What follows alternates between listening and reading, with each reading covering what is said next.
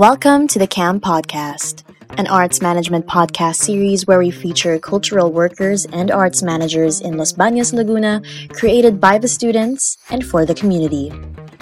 In the Philippines, community outreach and engagement activities are frequently used in cultural and arts management. All Filipinos, regardless of socioeconomic status or region, are intended to have greater access to arts and culture through these efforts. The preservation and celebration of local communities' cultural traditions is made possible through community-based arts programs, workshops, and performances.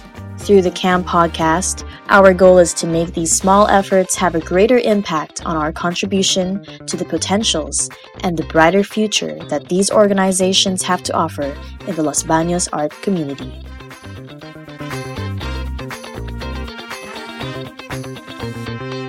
Formed in 1991 by a group of UP Rural High School alumni, the UPLB Choral Ensemble officially represents the university in local and international competitions through the members' skills and talents in the art of chorale. Their main goals are to promote chorale music in the university and the community of Los Baños, and to play an active role in the preservation and development of Philippine culture through chorale music. Tune in as we sit down with UPLB CE's current president, Lagarde Jr., and CE trainee Jannah Rosling as they chime us into the mellifluous world of chorale in UPLB.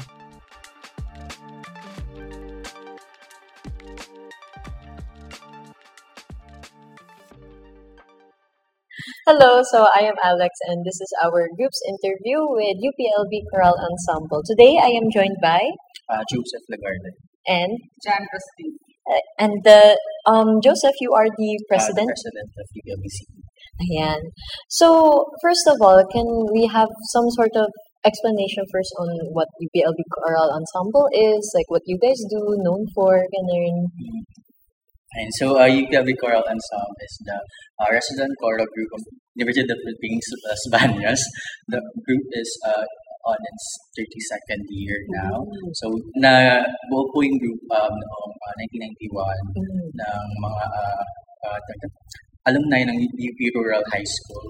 So, sila po yung parang nag-organize ng choral group dito sa university. So, sila yung mga unang nagtatag ng group po. So, sa 32 years na po ng group, we have been representing the university in local and international choral competition din po. And then we've attended yung mga different choral festivals din po to represent the university and the culture here in UPLB. Oh, right. Thank you, Joseph. So, ayun. Other than that, what is UPLB Choral Ensemble for you guys, like personally? Family ba siya? Ganun. Kasi di ba yung art culture natin sa UPLB, di ba, very, family-oriented and all that. So, for you guys? Personally, parang home ko na siya kasi since I've been a freshman here nung matagal-tagal na. Parang ito na yung parang second home ko away from my family since andito na din ako, like may rehearsal kami madalas. So tuwing gabi sila din yung naging parang circle ko na din na mga friends ko, and sila talaga yung parang naging kaagapay ko here as a student ng university. Parang sila yung aking mga besties. Besties. Tsaka yung parang, yung mga close friends ko na and then na-build dito. And yeah, family din talaga. That's so nice. How about for you, Jan? For me siguro, parang medyo same din with Kuya Jopes kasi I entered UPLB CE very early on din in my academic. So parang second year, first year pa sa ganun din, very early din. And I think ito May, mag-1 year na kami ng mga Happy trainees. anniversary. So mag-aanip na kami mga trainees, yung batch namin. So it's been a year na sila laging kasama ko. Like even kahit wala pa tayong mga pasok like sa ACADS, we're doing something with the chorale. So a lot of my time, syempre, ginugugol ko sa CE. And I've made, family doon sa mga members, sa trainees, Tapos, yung CE din minsan, parang siya na yung nagiging pahinga ko. Kahit like ang dami rin namin time na binubuos doon na medyo nakakapagod din. Pero ayun, nagiging pahinga ko rin yung singing kasi parang it's my passion din. Singing is my passion. So like, minsan, masarap lang na kumanta, mag-rehearse. So, ayun sa for me, parang it's more than just siguro an organization. Felt sa org work yung pahinga. Kahit may work pa rin. So, yun. Moving on. Ano yung mga masasabi niyong mission and vision of Choral Ensemble? Yung sa akin, kasi sinek ko yung constitution namin. Mission, vision. Pero wala kami parang mission, vision per se. Pero like may objectives naman na parang promote yung choral music here sa university. Hindi lang sa university, kahit sa community din, within the Los Baños or sa yun nga sa pag-represent namin sa other parts. And then yung pag-contribute sa mga Philippine choral literature then by commissioning sa mga composers and then yung pag-perform ng mga works din nila. And then ayun yung nakalagay dito.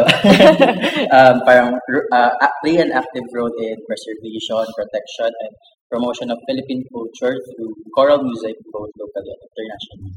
Na yun din yung parang naging core ng mga siguro mga exec na before pa by joining mga competitions and ayun parang honing din yung capacities ng aming mga members by providing yung workshops within ourselves then and kami din we're providing workshops then to local communities ganun and then ayun develop parang instill yung excellence within our group in terms of choral music. Interesting no na ganun nga yung parang mission and vision nyo. So since nabanggit mo din na parang wala namang set na mission and vision, what would you say instead yung mga values nyo siguro? Yung siguro since you're the president right now, yung binigyan mo ng halaga talaga sa term mo, would you say?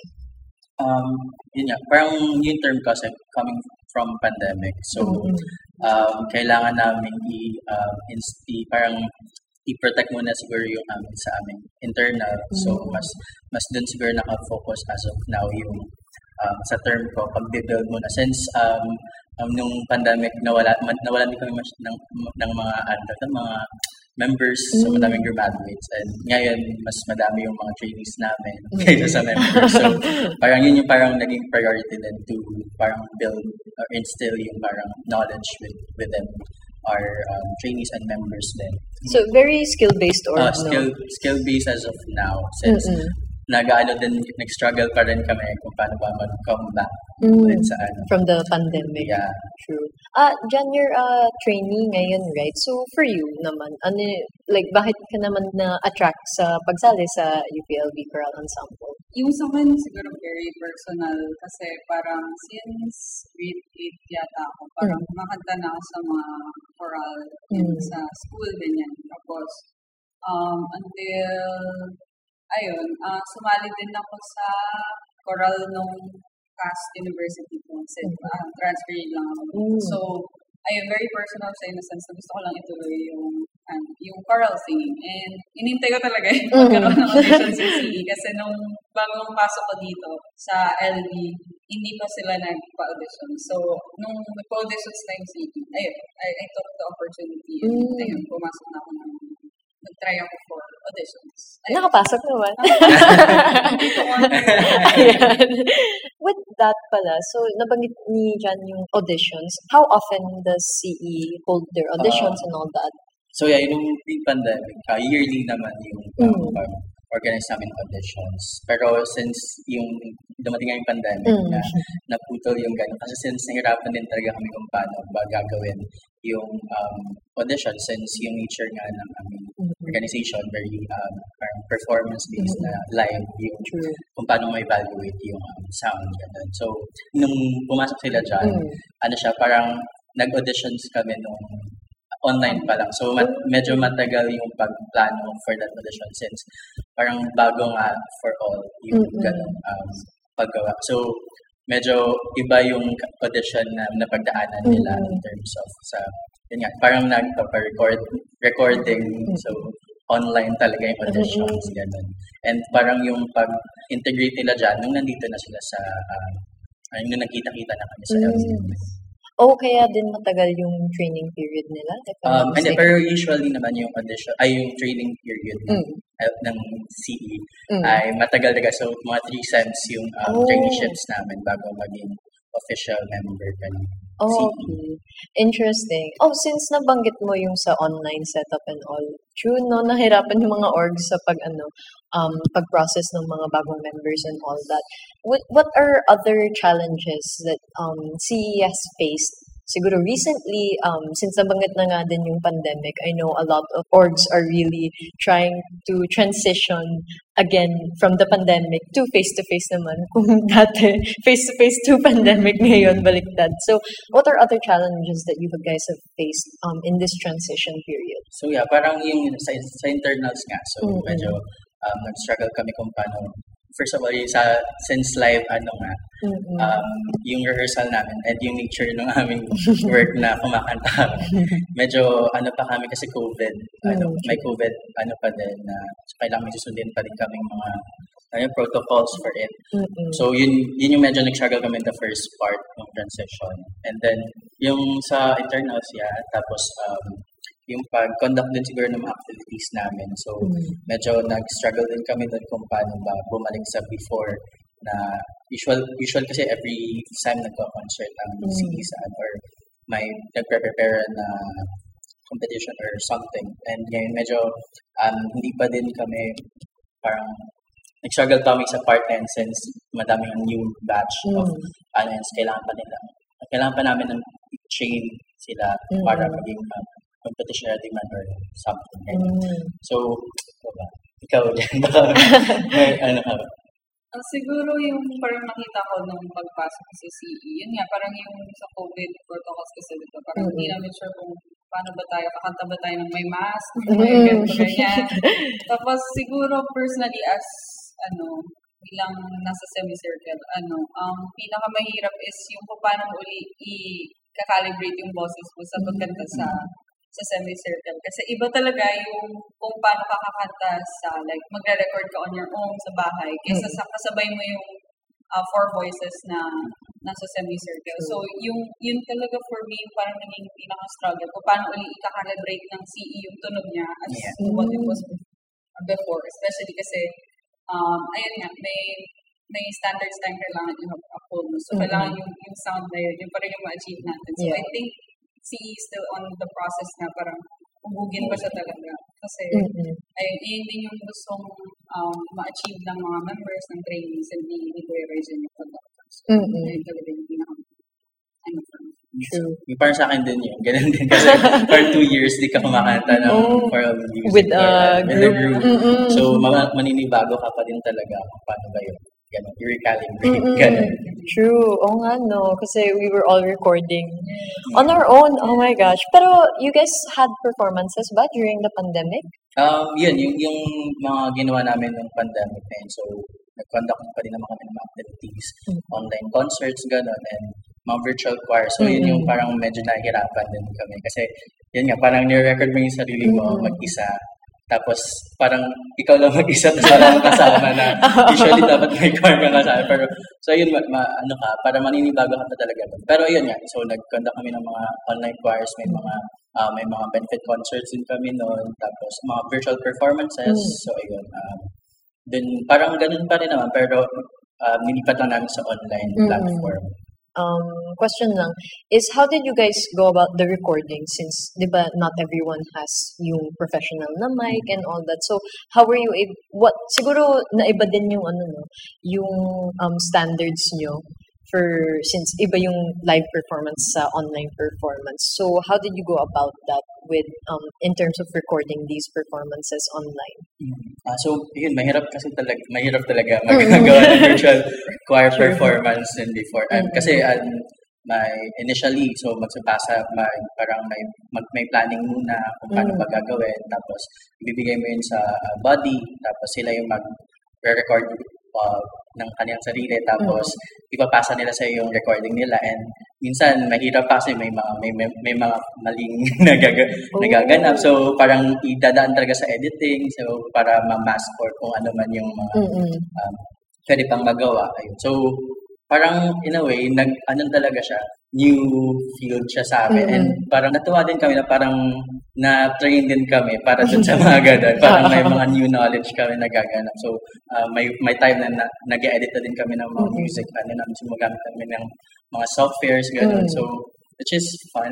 Pero ayaw na namin bumalik sa ganun. Oo, syempre. Sana hindi na. Iba talaga, may din, like yung Zoom fatigue and all that. So, sobrang iba. And andito naman na ulit tayo. Yeah. So, speaking of that, since nandito na ulit tayo sa mga F2F na ganaps, baka may upcoming na productions or events, major concerts kayong pinaplano or expecting, Well, ngayon, ang ginagawa ng CE, nagpe-prepare kami para sa recital ng conductor namin. So, parang gaganapin yun sa Diliman naman. Pero, since medyo pa lang siya, medyo onti pa lang yung yung audience nun, since by invite lang siya. So, pero yun yung parang major event pa lang namin na pinag-prepare. Pero may mga ongoing plans pa rin na parang plan to like conduct tour or concert na tulad ng ginagawa before ng CE. So, hopefully yung mga plans na yun ay matuloy. Pero kung matuloy ba, wait na lang natin sa Facebook page. True. I-plug na. Pinlog ang Facebook page. Dapat lang. So, kayo naman ang guest namin for today. So, on that note, would you say that there's anything that the organization doesn't have currently that you would like to have? Siguro. It can be in terms of siguro skills, applications, equipment, ganun. Anything that you guys believe would help out, especially sa mga upcoming yung ganaps, baka may naiisip kayong makakatulong sa inyo, no? Since especially this podcast is focused on culture and arts management, so we're trying to find solutions then for these problems that would ever arise. Yung akin siguro yung parang lagi naman yung financial constraints din talaga. Kasi every plan naman may kaagapay na parang cost for it. So yun yung parang kailangan namin hanapan na since yung mga plans na pinaplano namin ay medyo may need na malaki-laking or malaki-laking budget for it.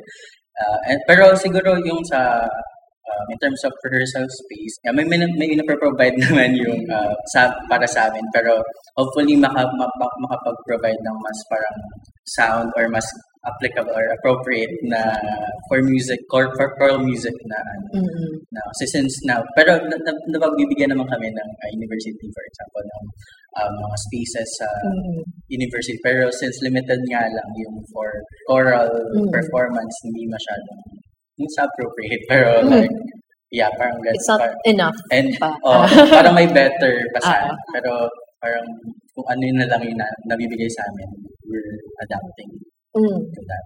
True. Though gets naman, and kaya dapat ina-advocate talaga natin ang student spaces dito sa UPLB. Pero ikaw dyan, baka may naisip ka din bilang trainee na makakatulong siguro sa UPLB CE?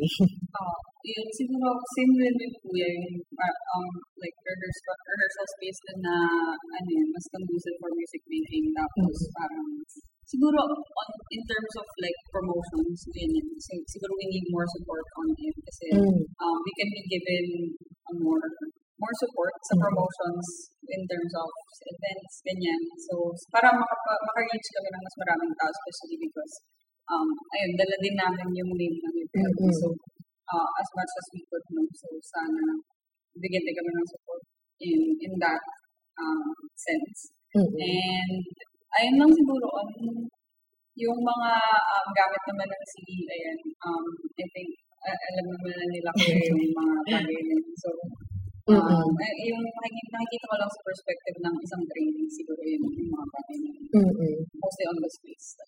True. So, with regards to spaces, may I ask if saan kayo nag-rehearse currently and all? Currently sa Makili, yung dating MSI. So, yung dyan sa yung St. Teresa, sa St. Teresa. Ayun. So, dun kami ngayon sa covered court nila. Dun kami na-assign ng BCPD kasi nag-ask din kami ng support from BCPD kung saan kami space pwede. So, yun yung parang na-identify nila nasuggest nila na Rehearsal rehearsal space for us. Oh, okay. Pero 32 years nabanggit nyo nga na 32 years strong ang CE ngayon. What do you think made it last for this long siguro? Na what is the main strength that you guys as an organization have? Kaya, I mean, aside from syempre the incredible performances and like yung cultural heritage din natin ay siguro dala niya yung pangalan ng university. What else is the strength of UPLB CE? Sa akin talaga, parang sa human capital talaga. So, yung members and trainees talaga yung parang nagdala ng legacy na yun. So, parang, along with that, yung parang passion nila sa music. Ayun, yung parang passion sa music and passion nila sa isa't isa, yung parang love. Love na rin, parang cheesy man pakinggan, pero ganun na rin na parang nagstay talaga sila for the group since they want this group to achieve greater things, diba? So, ayun, parang yun talaga yung parang number one, parang strength of the group. So, yung mga members and trainees. Truly, no, yung mga members yung nagko-come together to make our organizations what they are. So, sa passion talaga. Ikaw, Jan? Actually, very similar din with Kuya. Kasi yun talaga yung unang tumatak sa akin when I came sa CE. So, parang you're really going to stay not only for the people but also for the music. Kasi I've been in many different conductors before. I've been working with a lot of different choristers before. Kasi parang nakita ko kasi sa CE is parang very collaborative yung mga tao. Like, hindi kayo iwanan mag-isa. Like, kailangan, hindi tayo aalis sa isang section ng piyesa na to hanggat hindi mo nagigets. Kailangan sama-sama tayo kasi parang tinitignan ng CE yung bawat isang member or trainee kahit ano man yung standing mo, no? Parang you're important to the group, you're important to the semicircle, and yung sound mo is makaka-contribute sa overall sound ng CE. So parang ang pinaka-important thing na pinafoster sa CE is the fact na ikaw ay singer sa semicircle and yung voice mo ay nagmamatter. So yun lang yung sinasabi sa amin ni Kuya Roy Jr. Na mahalaga yung bawat buka mo ng bibig. Kasi, ayun, yun nga, parang it contributes to the overall sound ng CE. So, ayun, hindi ka talaga nila papabayaan ng mag-isa ka lang. Tuturuan ka talaga. There are mentors, no? We have mentors kami bilang trainees. We have mentors assigned to us para, ayun, mahubog kami in the way na nasa standard ng CE. So, ayun talaga yung parang tumatak sa akin na strength ng CE. Because I did not find that in any other choral na I've been to. True. So, very collaborative, very passionate. Mga adjectives. Sorry. Pero nabanggit mo dyan yung semicircle. So, can you guys explain that? I mean, also for our listeners, syempre, who are not that familiar with these terms sa chorale. So, yung parang semicircle, yung tawag dun sa parang shape. Yeah. So, or semicircle siya. So, yun yung parang shape na nabubuo ng members kapag kumakanta. So, yun parang yun yung ideal na parang position sa pagkanta ng in a choir. So, yun yung different positions. So, it's either, sa choir kasi may 4 voices, may soprano, alto, tenor, bass. So, yun yung mga category ng voices. So, depende sa conductor yun kung saan i-position yung mga members nila doon sa semicircle. So, semicircle is like semicircle. Literal. Nakikita yun siya sa mga pictures, ayan, yung mga CE naka-ay sa parang kasi dito sa yung conductor nasa gitna. Oh, true. So, very visual. Visual. True. So, with regards to that, no, nawala yung semicircle nung pandemic, no? Since you guys had to record, di ba nawala yung semicircle kasi nung online setup. So, during the online setup, nag-record nga kayo ng on your own, and then how does that manifest pa rin? Or is it the same? Is it different na like, gano'n ka-importante yung position na yun, yung pagiging semicircle, or like, kaya din ba ng online? Siguro, what's the difference ng Ayun. Sobrang iba talaga kasi during online, may edit mo siya eh. Like, at kahit na parang yung hindi siya tulad ng live performance na as is yun, na kung ano yung nandun sa ginawa mo noong time na yun na yun. Kasi may sa online naman, may time to edit. So, kung may other ano man, pero in a way, nawala din yung parang sense ng pagiging choir. Kasi since yun nga, parang pag online, mag-isa ka lang and hindi mo ma-adjust yung sarili mo kung yung sa shape ng voice mo. Kasi iba yung pag nasa semicircle ka na parang you're with the choir and you're gonna have to adjust and harmonize with the group. Ayun. So parang malaki talaga yung difference parang sa online and sa face-to-face na choir singing. True. Did both of you experience live and online na performances? Yes, sa akin, pero with another choir. Oh, okay. Pero, okay. Gets naman. Pero, what do you call this? How was that for you? Your personal experience? Ano yung, so, syempre, I feel like we can all agree na mas prefer talaga nating lahat yung face-to-face since may kasama and all that. Pero, how was your personal experiences regarding recording online performances tapos performing live and all that? Siguro sa akin, very mahirap talaga siya, especially when you're studying pieces. Kasi sa isang pyesa, there are a lot of like markings and instructions there. No? Parang, kanyari, sa part na to, kailangan lalakas kayo, dapat hindi na kayo dito. So, yung mga bagay na yun, kailangan mo siyang masunod. And minsan, hindi siya nagagawa. And mahirap siya gawin when you're recording. Kasi syempre, there are a lot of external factors like nasisigawan ba ako ng kapitbahay mo? Diba? Parang tapos minsan yung mga parang, ayun, super hirap niya kasi aside from the fact na ang daming external factors, yung sarili mo din, parang sa choral singing kasi nasanay tayo na parang may jive ka talaga with those people beside you and around you. And to have no, like, parang wala kang basis, kumbaga, sa kung paano ba dapat to i-deliver. Kahit na meron kayong like, say, instructions kung paano siya i-deliver. Pero hindi mo pa rin alam kung paano mo matitimpla with others. And parang nagiging malaking burden siya sa editors. Kasi super lala ng magiging editing process. Kasi yung sa choral ko dati is, isa-isa namin ina-edit yung voices and then we're going to edit them like as a whole. Tapos ina-edit pa namin yung videos. And minsan, the production. Like the entire production is like, kailangan mo siya isipan talaga. So, ayun, sobrang hirap. And ang pinakamahirap doon is paano kayo magsasabay-sabay. Which is, true.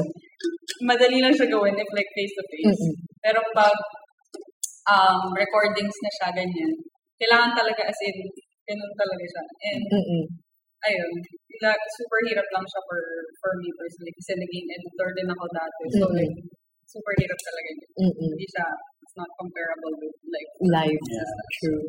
Sobrang tasking talaga siya.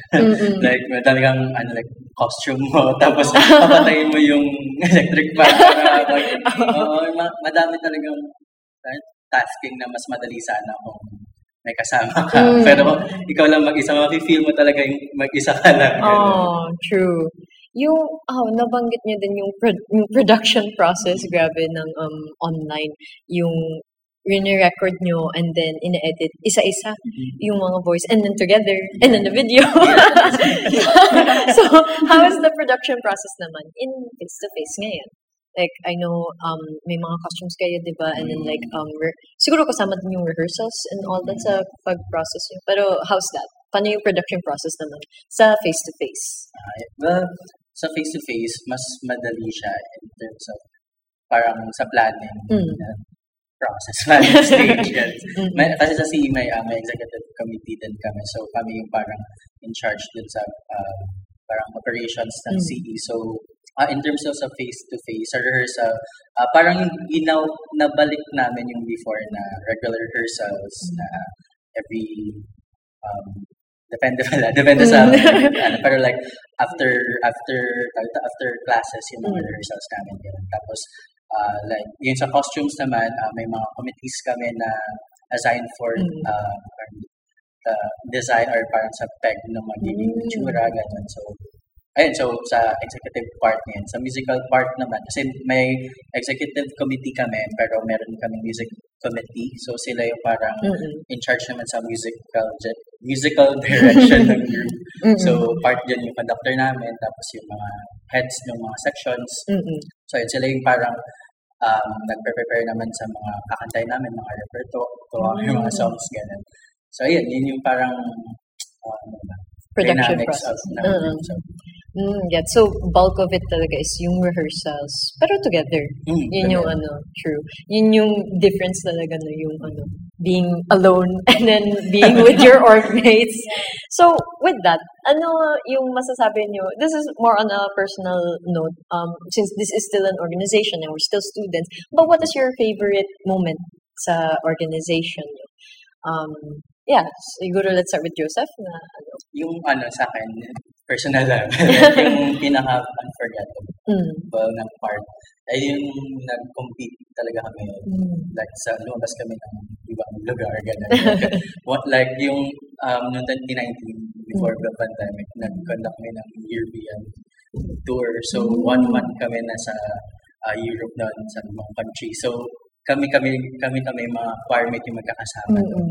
So, sobrang fun noon kasi fun and may kasama din na parang pressure kasi competition pa din siya, kailangan pa din siyang pagtuunan ng pansin. Pero fun kasi kasama mo yung mga friends mo na nandun kayo sa ibang lugar. Sa Europe. Yun din na parang, diba, sobrang once in a lifetime opportunity. So, yun yung parang gusto ko din sa CE na nabibigyan kami ng mga ganong pagkakataon, opportunity. How about you, Jan, as bilang trainee pa lang?